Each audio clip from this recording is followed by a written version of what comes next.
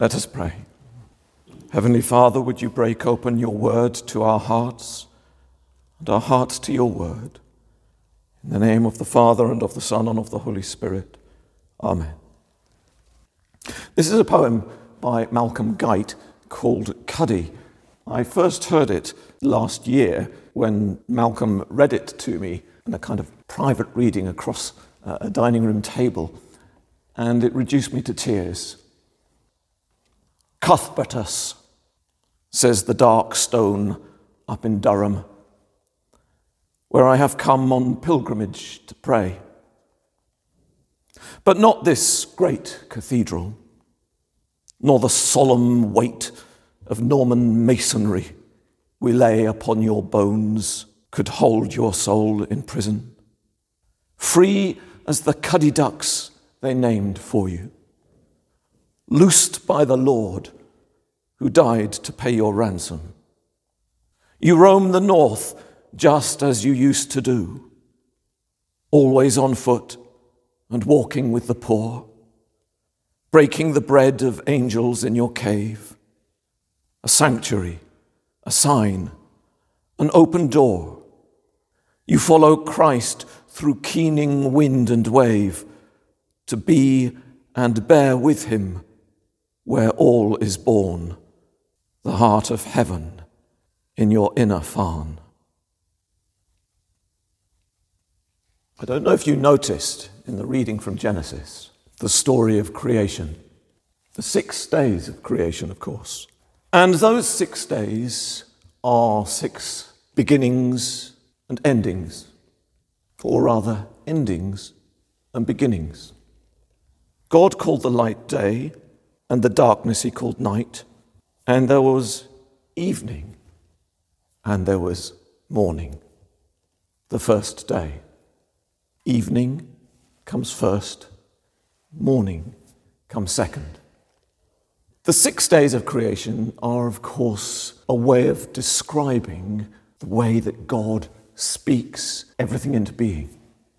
There are, unfortunately, folk in the world, aren't there, who want to try and subject the Bible and this story of creation to some kind of scientific analysis, as if science is the God that we worship, and therefore, in order for something to be true, then it has to accord to scientific principle. And so stories are made up to try and fit the biblical account of creation so that it has some kind of scientific credibility, which is nonsense, of course, because science isn't the definition of truth. God's word, God himself, is the definition of truth, and all things are subject to that. It's obvious, really, when you think about it. You can watch a spectacular sunset and know that you have seen beauty. You can look at a dahlia or a daisy, as Jesus says, and you know that you have seen perfection. You can listen to an extraordinary piece of Sibelius or Mahler and know that your soul has been lifted into heavenly places. You can hear the words of a beautifully crafted poem that lifts your spirit to somewhere it's not been before, and you have encountered truth. None of this is science, but it carries far more meaning than any scientific platitude ever could. So no, Genesis isn't about 6 slots of 24 hours. Genesis is about God's abundance of creation. And it's split into 2 sets of 3 days. The first is this glorious enigma of the darkness covering the face of the deep with God's Spirit hovering across it. And God separating out, as it were, with his hands and his words, light from dark. There's no sun, there's no moon yet. There's just light and dark. and God separates them out. Of course, to God, there's no such thing as light and dark.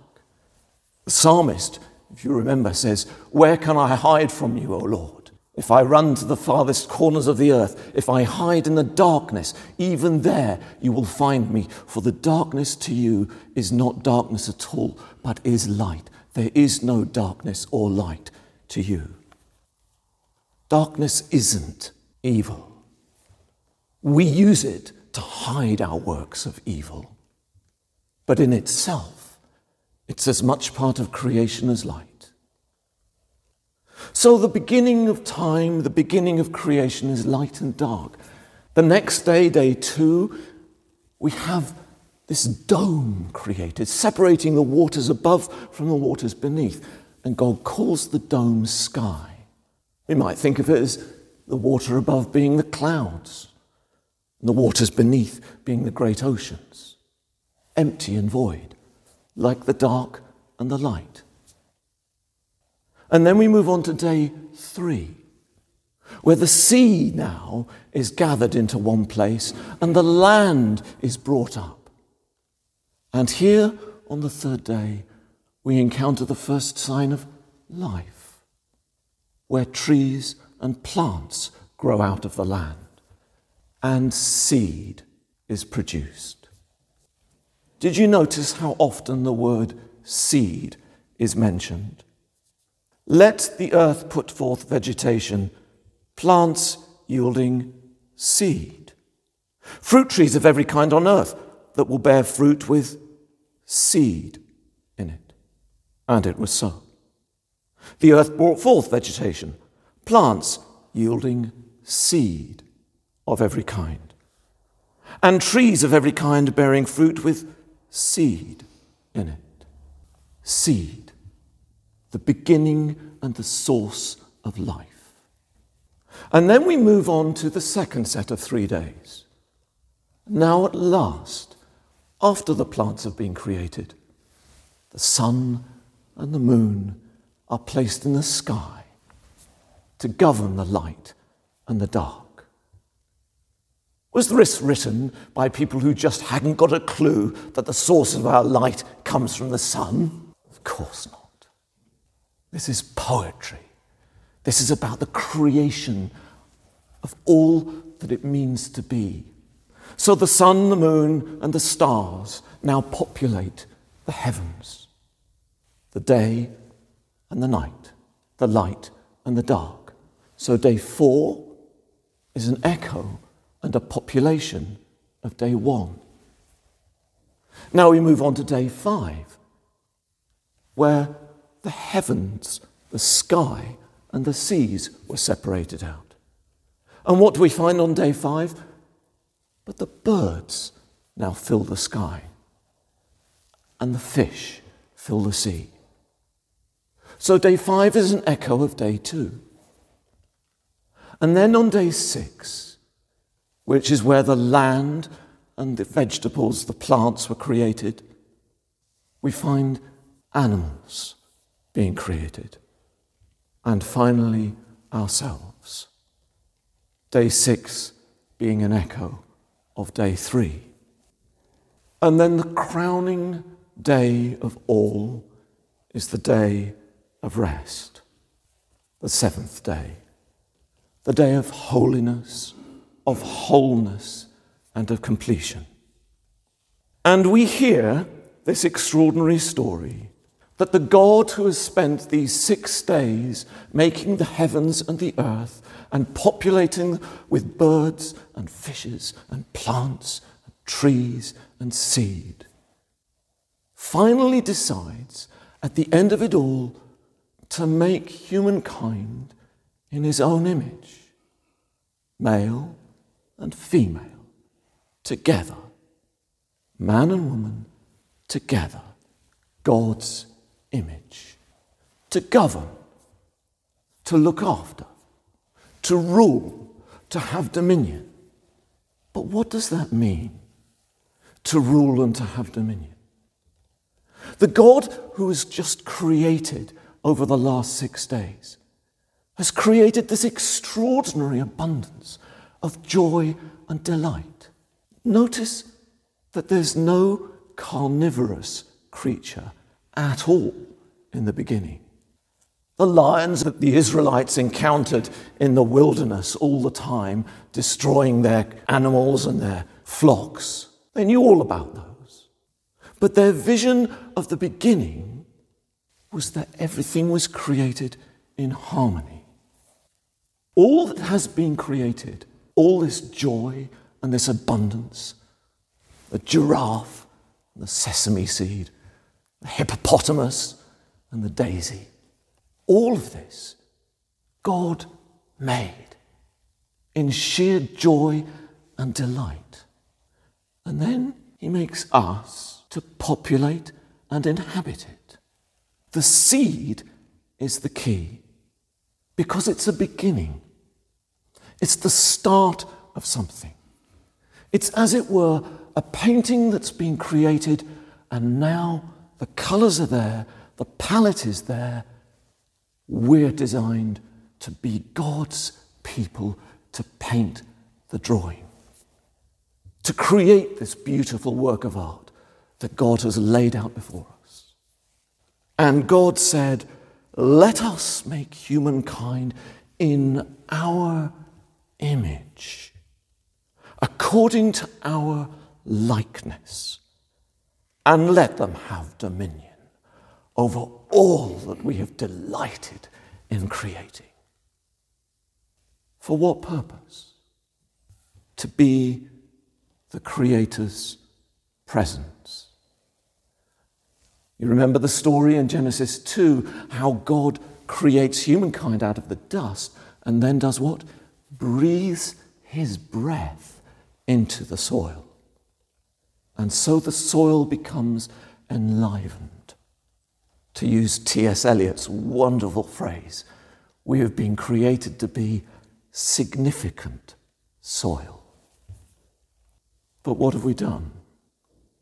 What have we done? The 6 days of creation, and we're made at the end of it. Do we think creation is there for us to exploit, to do with what we want? Do we make ourselves gods over everything? When we farm, when we buy and sell, when we dig and exploit, when we burn fuels and destroy atmospheres, when we pollute rivers, when we barter and exchange the life of creatures made the same day as us, what do we think we're doing? There's an interesting expression in permaculture. Permaculture is kind of a movement that's trying to find ways of living sustainably with the rest of the creation. And there's a really interesting little phrase that's at the heart of permaculture, which is very simple, and it's just this: everything gardens. Think about that. Everything gardens. Everything that you do has an impact on the world around you. Whether it's breathing, where you take oxygen in and let carbon dioxide out, that changes the constitution of the atmosphere around you, to brushing your teeth with plastic tubes and plastic toothbrushes that have been made from oil extracted from the ground and then transformed into stuff that we use, to watching television, where the electricity comes from a source, the plastic and the glass is made together, the radio waves travel through the air, to walking or driving or eating or shopping. Everything that we do impacts our environment, for better or for worse. Everything gardens. And so we come on to Paul's letter to the Romans. We've got to chapter 8 here. And in chapter 8, which is the culmination of the book of Romans, really, Romans is like a kind of a great pyramid. You ascend all the way up from chapter 1 to chapter 8, and you get to the pinnacle, the climax, and then you descend back down. It's like you build up this great argument, you understand at last what it's all about, and then you work out the consequences of it for the rest of the book. And here we are, right at the climax of chapter 8. And what do we discover? We discover that Christ has come to rescue us, but not us. Christ has come to do what? Well, we kind of think that Jesus died on the cross for us, don't we? Jesus didn't die on the cross for us. Jesus died on the cross for all of creation, including us. The great Russian theologian Sergei Bulgakov wrote a small book called The Holy Grail. And you'll remember the myth of the Holy Grail. And he actually picks up some of the English folklore about the search for the Holy Grail and the Arthurian legends. The Holy Grail was supposed to be the chalice in which Christ shed the wine with his disciples at the Last Supper. But it was also meant to be the cup that caught the blood flowing from Christ's side when the spear pierced him. And that's what made the Holy Grail particularly special. And so the search went on to find this Holy Grail that held Christ's real blood. Of course, it's nonsense. There isn't such a chalice that caught Christ's blood on the cross. No. Bulgakov recognizes that, of course, and says, but actually, what was the holder of Christ's blood? Where did it fall? Fell to the ground. Christ's blood drained into the soil at the foot of the cross. Because, of course, he is of the soil, as we all are. God, man, together in one. And so the whole pinnacle of Paul's letter is about God's redeeming creation, which groans with longing. And Jesus, in his Gospels, speaks of not worrying.